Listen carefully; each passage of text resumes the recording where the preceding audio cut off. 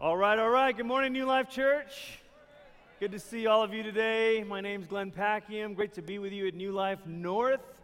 I want to share some exciting news. You know, New Life Downtown is our oldest off-site congregation or other campus than this campus. And during the pandemic, for about 19, almost 20 months, we were bouncing around, meeting all over the city. We met down the hall in the theater for a lot of months. We met here on Sunday nights for a lot of months. We met at the Antlers Hotel downtown for a lot of months. We met at the World Prayer Center for a couple months. And I'm pleased to say that 3 weeks ago or so, October 31st, we returned to Palmer High School for the first time since the pandemic began. It was amazing. It was an epic time. It's been great. I mean, imagine the oldest high school in our city filled with people worshiping God. The best thing about it was hearing the principal and school counselors and other people connected with the school say, "We've missed your presence in this building." And they've said, listen, it's been dark, it's been difficult, and they don't have the language for it. They don't know spiritual warfare or stuff in the heavenlies, whatever.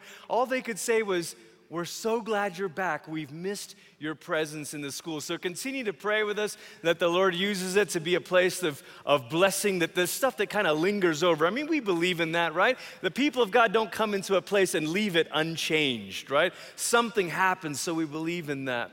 I remember when we first started meeting in Palmer High School back in 2012, my wife and I, we had just had our fourth child. Little Jane was born in June of 2012. And I was preaching, I was standing on the floor and the seats were up there. And all of a sudden, Sophia, our oldest, who's 16, sometimes she's on the platform up here. But back then, 2012, this is 9 years ago. I mean, she was young, 7 years old or so, but firstborn. So I'm preaching one day, and I'm trying to bring the Word of God and all of this stuff. And all of a sudden, Sophia comes sneaking down the aisle, and I can see her, and she sits right in front of me, and she goes, Dad. And I'm like, I got a decision to make here, do I ignore my firstborn child and be faithful to the Word of God, or do I see what's going on? So I decide to press on for a few moments. So I'm, preaching a little stronger, but now it starts to get distracting because now she stands up and she's in the front and she goes, Dad! And now other people can hear, so I'm sort of like, it's all lost now, whatever sort of holy moment we were going for. So I go, yes, honey, what is it? And she goes, Jonas can't find his pacifier. And Jonas, our son, at the time, this is, 9 years ago, he was probably 2 or 3 or whatever, and Holly's probably nursing our newborn, so Sophia has taken it upon herself to rescue her little brother. And of course, this is an emergency, Dad. He cannot find his pacifier. So, I can't do anything, so I'm like, well, keep looking is what I said, And she ran off totally exasperated that I couldn't help her do that. This morning, we're in our series on Ruth, and I tell you that story because we could all probably name moments where you feel like you're desperate, where you feel like, I don't know who to turn to, I need help. And we're in Ruth chapter 3 this morning, and we're going to talk about a desperate faith. What does it mean to come to God with a desperate faith? So as you're turning your Bibles or scrolling in your phones to Ruth chapter 3, would you bow your heads with me, and we'll open in a word of prayer. So Jesus, we thank you for who you are. We thank you for your word to us. We thank you for your spirit that is among us in this place. And Lord, we're asking this morning that as we open the scriptures, you would open our hearts and our minds. Help us to see Jesus, to hear Jesus. Help our minds to comprehend the way that you're speaking to us, and let our hearts be changed and be able to trust in you. We pray these things in the name of the Father, and of the Son, and of the Holy Spirit. And everybody said, Amen. The book of Ruth is an interesting book for a number of reasons. One, it follows the book of Judges. And if you've ever gone through, tried to read the Bible in 1 year, it's a difficult thing to do. But you'll maybe catch the way these two books are sequenced together. The book of Judges ends terribly, tragically, with bad news specifically for women. You see the end of the book of Judges. It's a terrible story about the degradation of a woman. It's a story of people doing right in their own eyes. And then Ruth opens and says, now in the time of the judges, It's the narrator's way of saying to us, there's something else going on in this season. And while Judges was about people doing right in their own eyes, Ruth is a story of people being faithful to God in difficult times. People doing right in difficult times. And in chapter 1, we saw that Elimelech and his family, they leave Bethlehem. Literally, they leave the house of bread during a famine. That's what Bethlehem means. And they run to Moab. They leave the house of bread because times were tough, and they go somewhere else, and things get worse. As it turns out, trouble is everywhere. And then Naomi decides, I'm going to come home. And as she returns to Judah, she hears God might be being kind to his people. I want to go where God's kindness is. And you heard the story in Ruth 1 of Ruth binding herself to Naomi, saying, I'm not going to stay here. I'm not going to abandon you. I'm going to bind myself to you. But now we get to, and last week in Ruth 2, you find this kindness of Boaz and the edges of the fields, and something begins to turn in their story. But something more needs to happen, and it needs to happen quick. And the question I want to invite us to hold before the Lord this morning is, what do we do when we're at the end of our rope? What do we do when we're at the end of our rope? So we've experienced some kindness and things are turning, but in a very real way, it feels like we're at the end. I posted this on Facebook yesterday and someone goes, tie a knot and hang on. That's nice, but Ruth has something more than that to say to us. Ruth chapter 3, verse 1. One day Ruth's mother-in-law Naomi said to her, my daughter, I must find a home for you where you will be well provided for. This is an amazing thing that Naomi is saying. Naomi is now taking action. She's saying, look, I've got to find a home for you. Now Boaz, with whose women you've worked, is a relative of ours. Tonight he'll be winnowing barley on the threshing floor. So wash, put on perfume, and get dressed in your best clothes, and then go down to the threshing floor. But don't let him know you are there until he has finished eating and drinking. Now, there's a couple of things we need to see about this passage. It's tempting to kind of hear those instructions with modern ears and to say, oh, he's telling her to sort of, get all look nice and get all cleaned up, and maybe then Boaz will notice you. This is not a Hallmark movie. That's not what's going on here. In fact, in a very real way, what Naomi is saying to Ruth is, stop the time of mourning. Those same instructions, those same actions are exactly what later on in the scriptures David will do after he's done mourning and lamenting. He'll get up, anoint himself with oil, and get dressed. And what Naomi is saying to Ruth, she's not saying put on perfume, she's saying anoint yourself with oil. It's time now to end that moment of feeling stuck.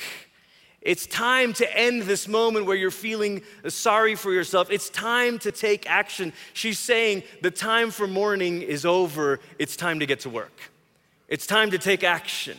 And the first thing I want you to see from this story is that what do we need when we're at the end of our rope? Number one, we need committed friends. What's remarkable about the book of Ruth is there are no sensational miracles that happen in this story. This is not a book that has a Red Sea parting or manna from heaven or fire falling down from the skies. This is not a story of spectacular moments. This is a story of ordinary people with extraordinary faithfulness somehow participating in God's salvation. I'm going to say that again.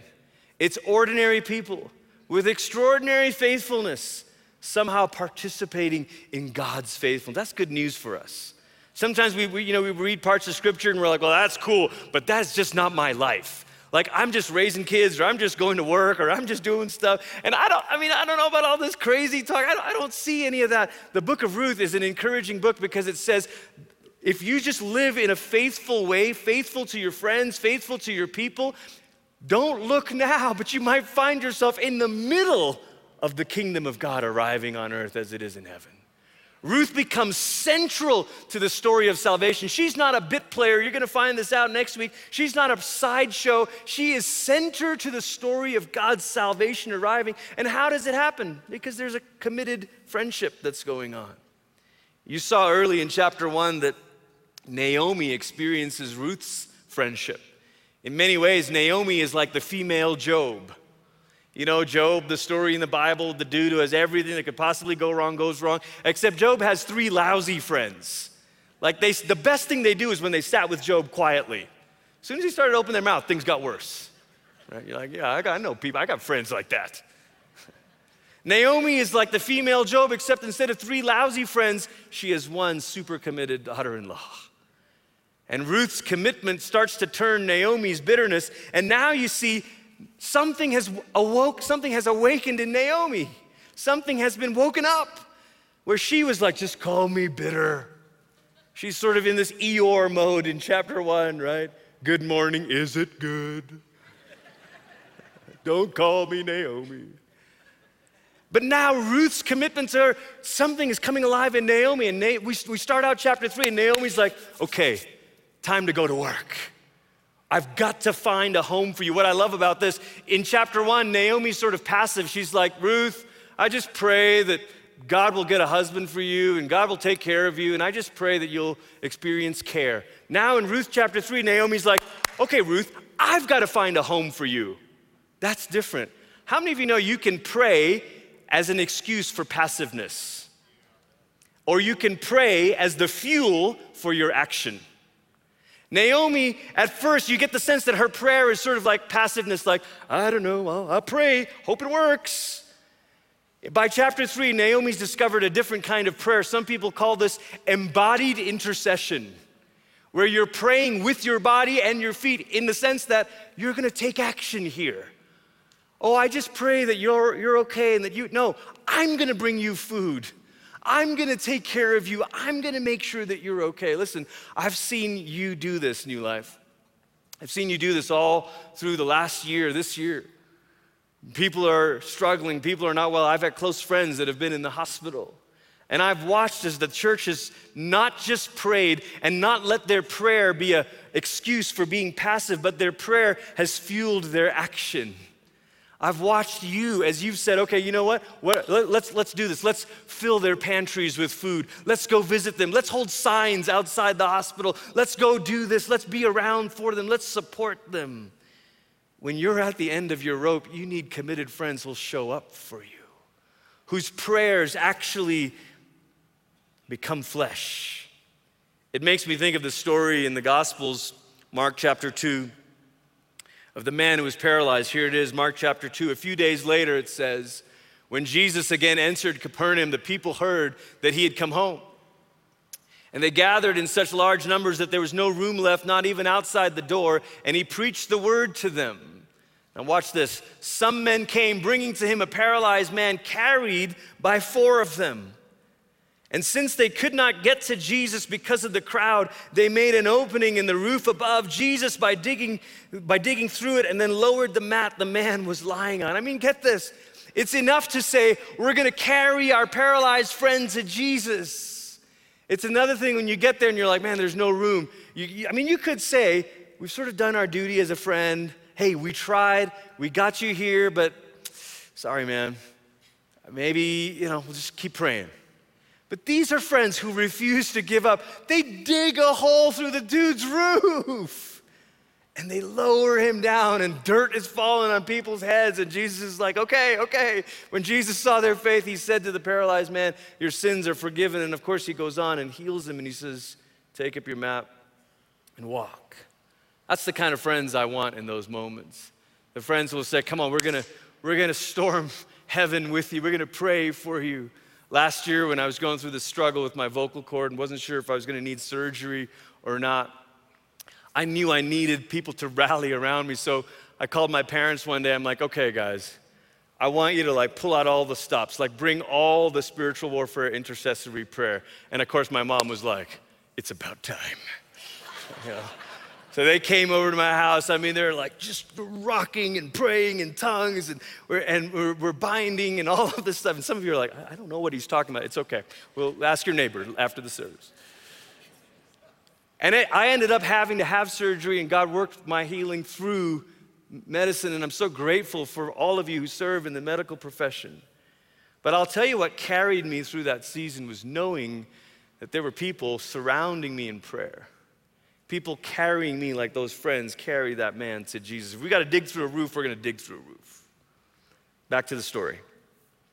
Ruth 3, verse 7, now when Boaz had finished eating and drinking and was in good spirits, he went over to lie down at the far end of the grain pile, and Ruth approached quietly, uncovered his feet and lay down, and in the middle of the night something startled the man. And he turned, and there was a woman lying at his feet. Who are you? He asked. I am your servant Ruth, she said. Spread the corner of your garment, or literally in Hebrew, cover me with your wing, since you are the guardian redeemer of our family. Now, there's no way around it. Even if this isn't scandalous, it is provocative. And it's also why we need to be clear that the book of Ruth, though it is sometimes used this way, it is not dating advice. Like, don't like try to take this, oh, well, yeah. In chapter 2 in the book of Ruth, Boaz prays over Ruth, and he says, look, your faithfulness to your mother-in-law, he's like, may the Lord spread his wings over you. He says this in Ruth chapter 2. And now Ruth comes with boldness to Boaz, and she's basically saying, you said, may the Lord spread his wings and cover me. I'm saying, it's your wing. You cover me. You protect me. I mean, isn't that something where you want to be from a distance and be like, hey man, I just pray the Lord, and they say back to you, you're the answer to my prayer. Well, I wasn't thinking that would be the case. But what Ruth demonstrates here is a desperate faith, and that's the second thing we need. What do we need when we're at the end of our rope? Yeah, we need committed friends, but you know what we also need is we need a desperate faith. A desperate faith. Ruth was willing to look foolish, willing to look undignified, willing to look scandalous. I don't know if you know this, but the Moabites, and Ruth was a Moabite woman, the Moabites have a particular history. If you read the Old Testament, there's these backstories to the people, and even the story of how the Moabites became a people is a story shrouded by seduction, tainted by a scandalous act. And you read then in the book of Numbers, Moabite women had gained a reputation of being the ones who would seduce Israelite men and lead them to worship foreign gods. I'm pretty sure Ruth knew that reputation in the back of her mind, and she probably thought, if I do what Naomi's telling me to do, am I just fulfilling the stereotype here? And some of you have heard this, am I just gonna follow? Like, I don't wanna do that. I don't wanna be a crazy Christian. I don't want to be a desperate person. I don't want to be and you fill in the stereotypes that our culture has. Ruth is like, I don't care. I don't care about the story. I don't care about the labels. I don't care about how some other reporter might label me right now. I have a desperate faith. I have a desperate faith. This summer we marked 20 years of doing the Desperation Student Conference. It was an amazing time. Also amazing in part because we had a mini Desperation Band reunion here. So like me, John Egan, Jared Anderson in a bow tie, it's interesting. And we got up here and sang some of the songs. Now John has long hair again. I used to have long hair. I have just less hair. Let's just say that, less hair now. But I remember when we first started, the Desperation Student Conference, and then the band that was leading worship for it was just called simply enough the Desperation Band. And we never thought about how that might sound to other people, So this is one of the very first things we ever played at was a very stuffy kind of industry event. And we were like fish out of water. We're a church, like youth worship band, and we're playing in front of industry execs. And we get up there and we finish playing and we're like, I don't know. And the MC goes, now there's a couple of guys who are desperate to sound good. I think he meant it as a compliment, but it really didn't come out that way. And then over the years, we had people kind of criticize it and say, desperation, like why do we, like that's not how Christians live. Christians are victorious. Christians are triumphant. Christians are, we're not desperate, we're strong. And we're like, maybe you are. And I realize that for so many of us, maybe in our American version of Christianity, we like the version of Christianity that says, I'm on top of the world. But I'm here to tell you that the Bible is actually full of stories of people who are at the end of their rope, not at the top of the world. And the ones who begin to seek God are the ones who recognize that actually my life depends on this. The story of the Bible is a story of people repeatedly coming to the end of their rope, desperately crying out for God. The story of Israel in the Old Testament is not the story of a superpower, but a story of a people who are constantly being kicked around and overrun. If you're in the room and you're like, man, I do feel like an outsider. I do feel like we're on the edge. I do feel like I'm losing power or losing control or losing a grip on what I used to have. I'm not what I used to be. I want to tell you, you're in the right place. You're in the right place. Because church isn't for the strong and the put together and the beautiful and the successful. Church is for us wherever we are in life, but we always want to live on the edge of our faith. Live on the edge of our faith. Let's never be a church that leans back comfortably and like, whoo, I used to be desperate, but whoo, I'm good now. No matter what age or season of life or whether you're successful externally or not, always live on the edge of your faith. Ruth shows a desperate faith. It reminds me of the story in the Gospels. The story of the Gospels in the book of Mark, it says they came to Jericho, and Jesus and his disciples together with a large crowd were leaving the city, and a blind man, Bartimaeus, which means son of Timaeus, was sitting by the roadside begging. And when he heard that it was Jesus of Nazareth, he began to shout, Jesus, Son of David, have mercy on me. And of course, people heard him and they rebuked him, said, be quiet. There's a service flow, and that's not the time of the service to be crying out loud right now. But he shouted all the more, Son of David, have mercy on me. And many rebuked him. Jesus stopped and said, call him. And they called to the blind man, cheer up, on your feet, he's calling you. It's amazing to me how people flip on a dime. Like 1 minute they're rebuking him, next minute they're like, hey man, cheer up. Like, oh, I see how it is. Now that Jesus is on my side. Throwing his cloak aside, he jumped to his feet and came to Jesus. Verse 51, what do you want me to do for you? Jesus asked him, and the blind man said, Rabbi, I want to see. That's the root of the issue. I could ask you for bread. I could ask you for money. I could ask you for temporary solutions, but I want you to go to the root of this thing. I want to see.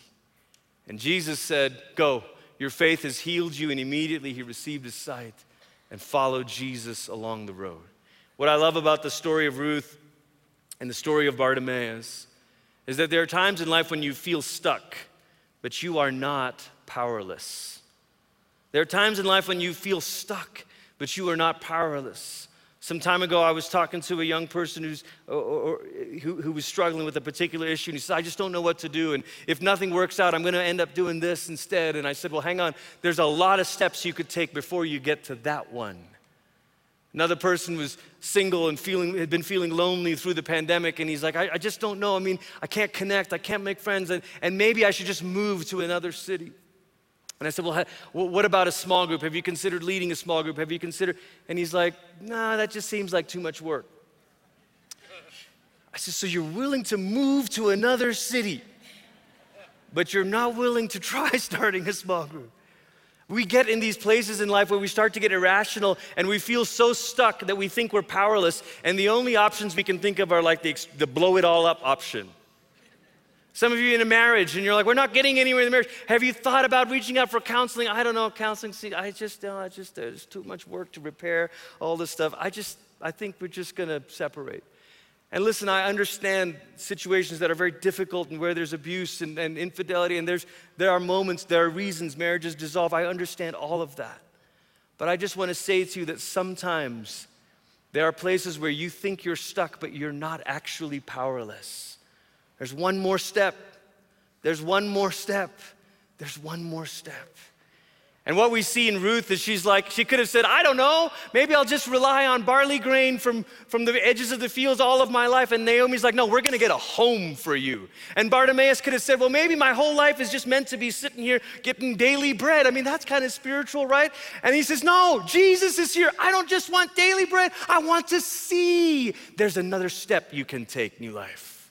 There's another step you can take.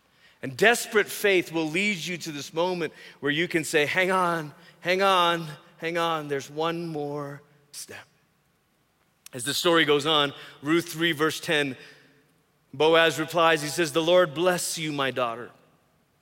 This kindness is greater than that which you have showed earlier. You have not run after the younger men, whether rich or poor. And now, my daughter, don't be afraid. I will do for you all you ask. All the people of my town know that you are a woman of noble character. Speaks highly of Ruth. She took a risk to ruin her reputation, and he says, no, I know who you are. And he says this phrase for this kindness. In Hebrew, it's this word chesed.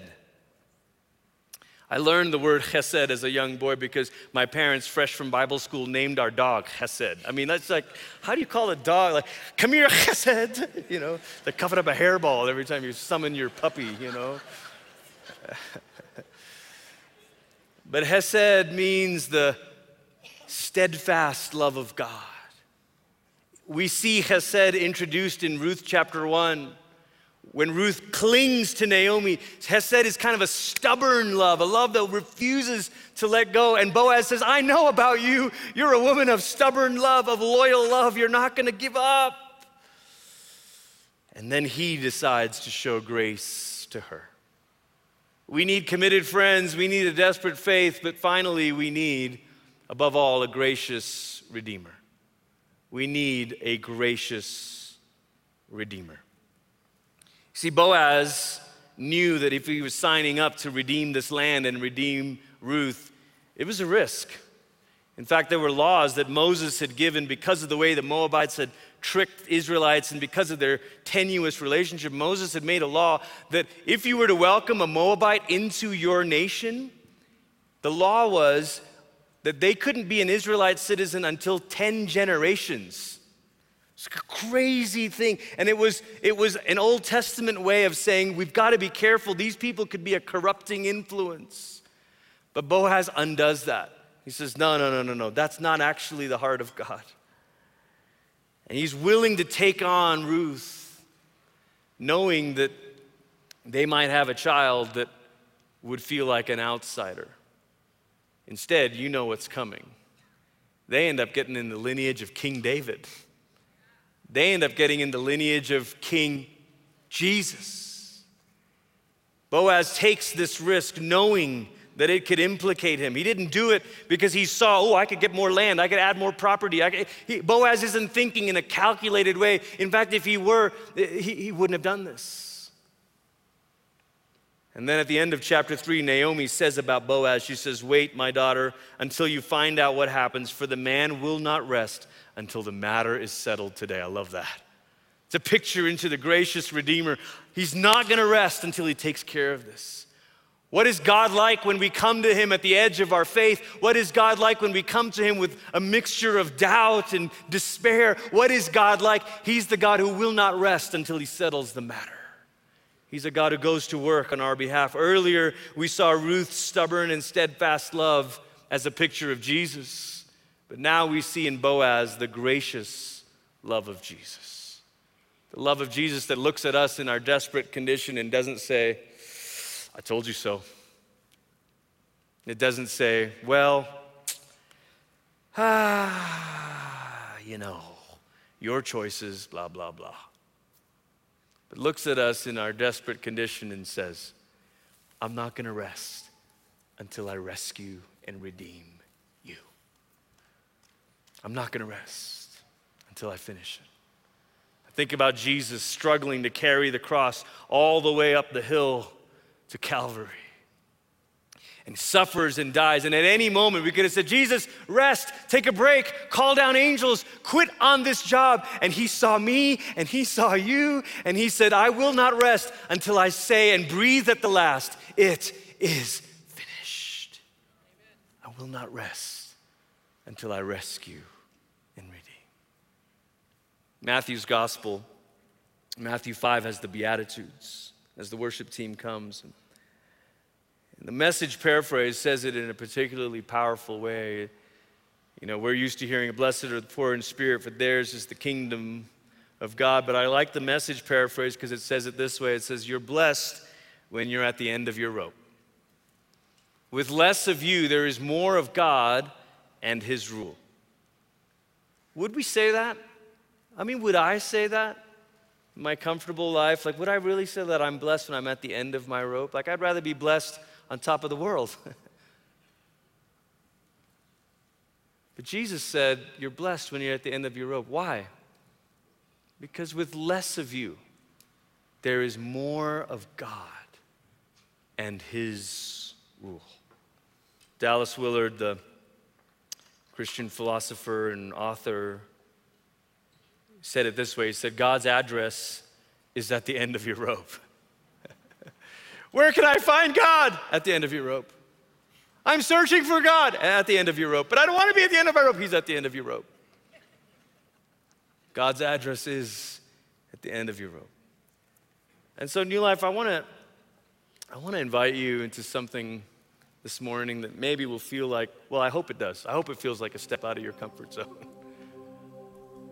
I think it's easy for us. Here we are the Sunday before Thanksgiving, where it's easy to think about the next few weeks in sentimental ways, sappy ways. It's great. I'm a sucker for all that stuff. I love it too.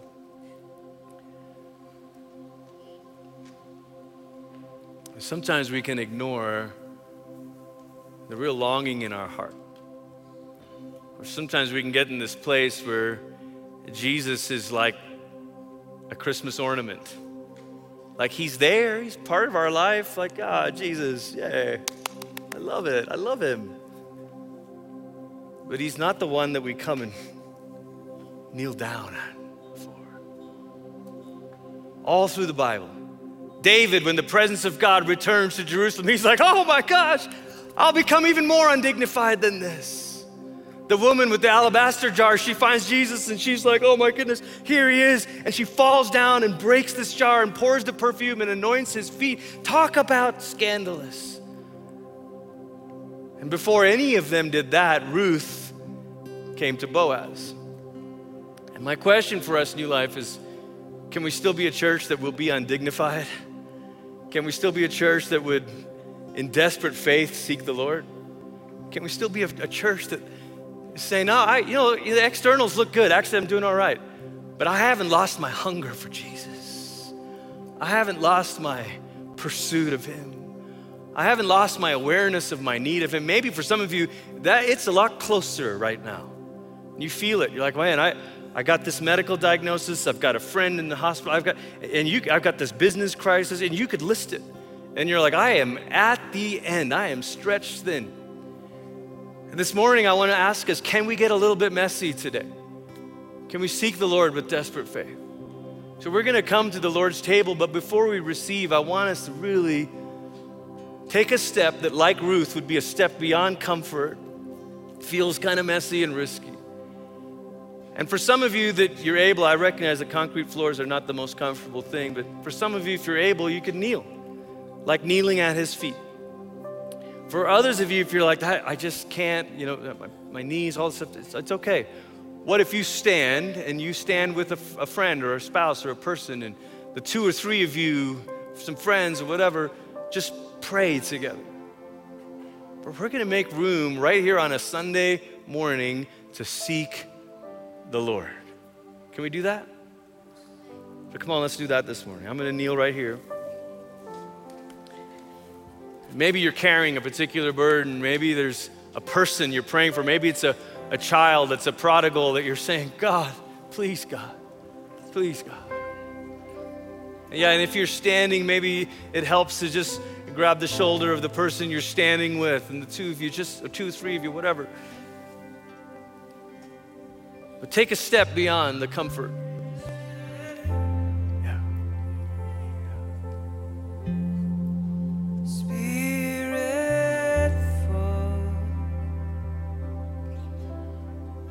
Spirit, fall on me.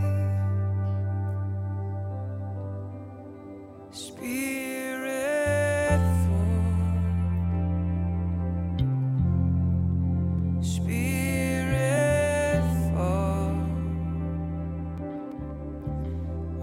Holy Spirit, fall. Oh, fall on me. Oh, Spirit, Spirit, fall. Come, Holy Spirit, Spirit, fall. Oh, Holy Spirit, Holy Spirit, fall. Oh, fall on me. Oh, Spirit, fall. Spirit, fall. Fall. Holy Spirit, fall. Fall on me.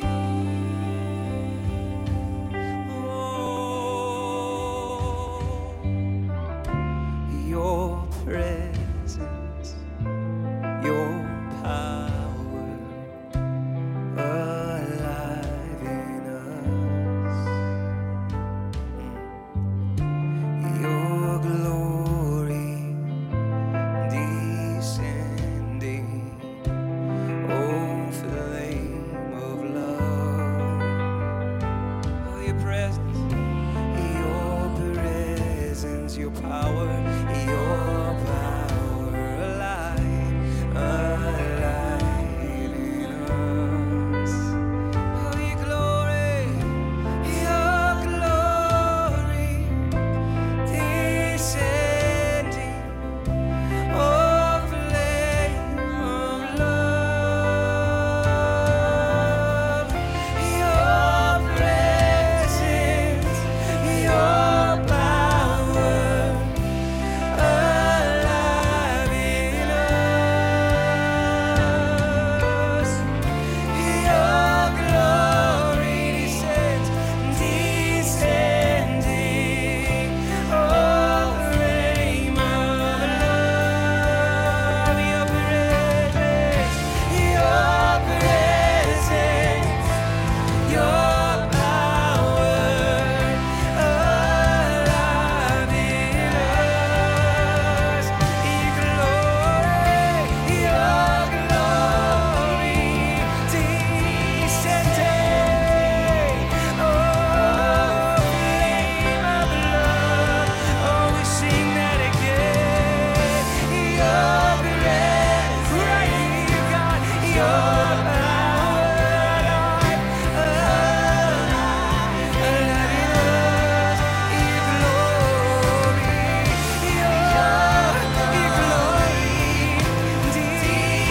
descending, oh flame of love. Oh, we sing, Spirit of God, fall on us and fall on us. Oh, breath of God, breathe on us, breathe on us. Sing, Spirit of God, and Spirit of God, oh, won't you fall on us, fall on us, oh, and the breath of God, would you breathe on us, won't you breathe on us, won't you breathe, won't you breathe on us, oh, won't you breathe, will you breathe on us, oh. Now, all over the room, if you would stand and you can lift up your hands to the Lord. Come, Holy Spirit. Come, Holy Spirit. Holy Spirit, come. Lord, without you, we are nothing. Where would we be We think of without certain things that we're facing, whether it's kids that we're praying for, family members or friends, whatever it is, the situation that is leading us to the end of our rope. God, We know that it's not by might and not by power, but it's only by the Spirit of the Lord that things can change, God. So we're calling on you, God. Come, Holy Spirit. We want a move of God. God, we want a move of God right here at New Life Church. We want a move of God right here in our city, God. Come on.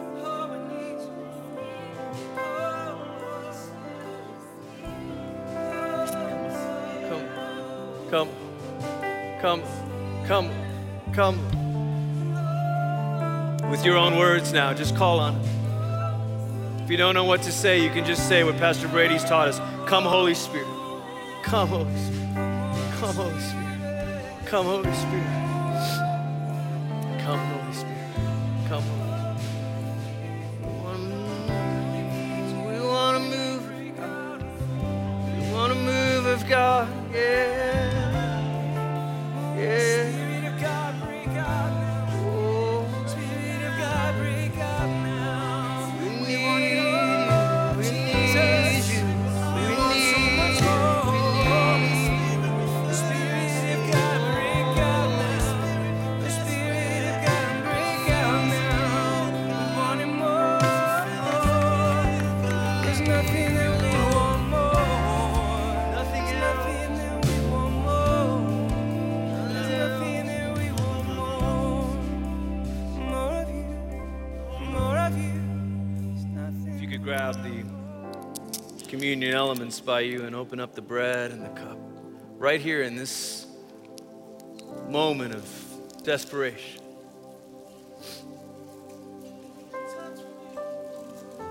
This is a sign, a reminder that when we come to Jesus with desperate faith, He meets us with more than enough.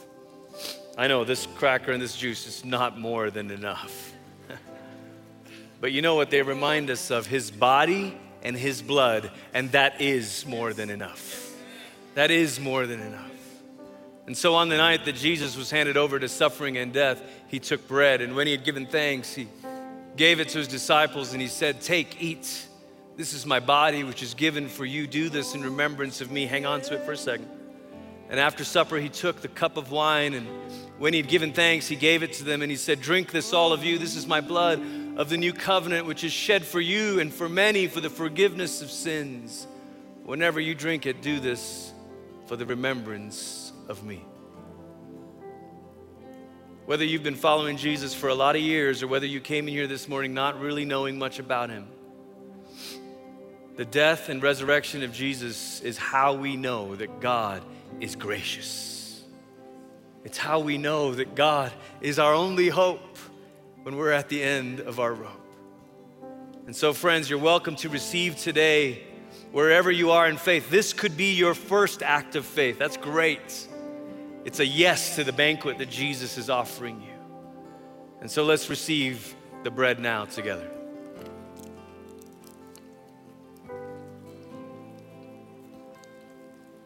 And let's receive the cup now together.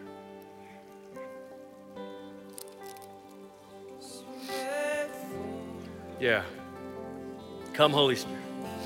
Spirit fall. Spirit fall, just a little more now. Holy Spirit fall, let it fall,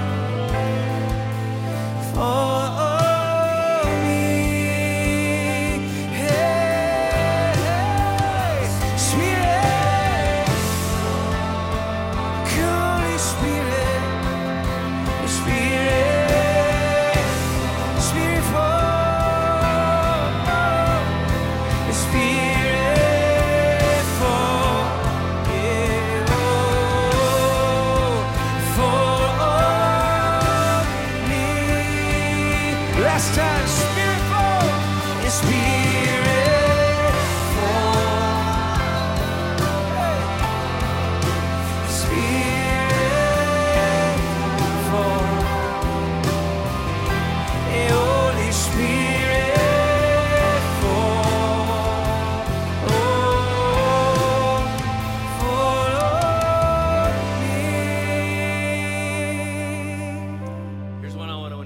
I want to do this morning. I want to invite our altar ministry team up here to the front.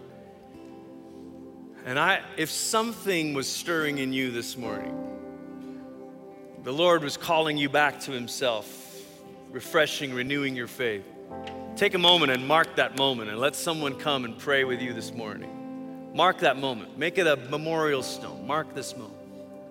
Others of you, you're saying, I'm so desperate that I don't even know how to pray. I need someone to stand with me, pray with me, like those men carrying their friend to Jesus. Yeah, that's what we'll do. That's what this altar ministry team is. They're the people who carry you to Jesus today.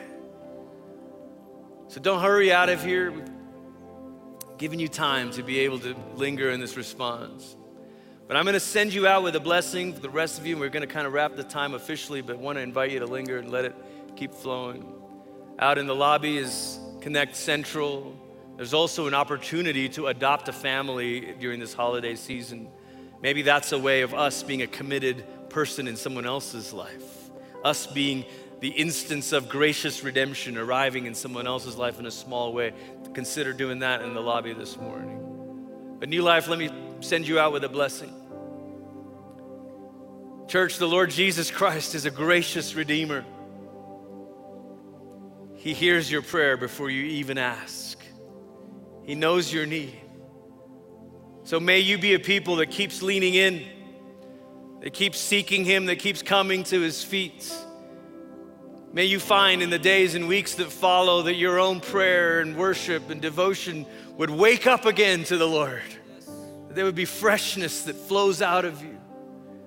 And may the Lord send you out into the world to be a picture of that grace and that redemption and that loving kindness to the people around you. In the name of the Father and of the Son and of the Holy Spirit. Amen. Amen.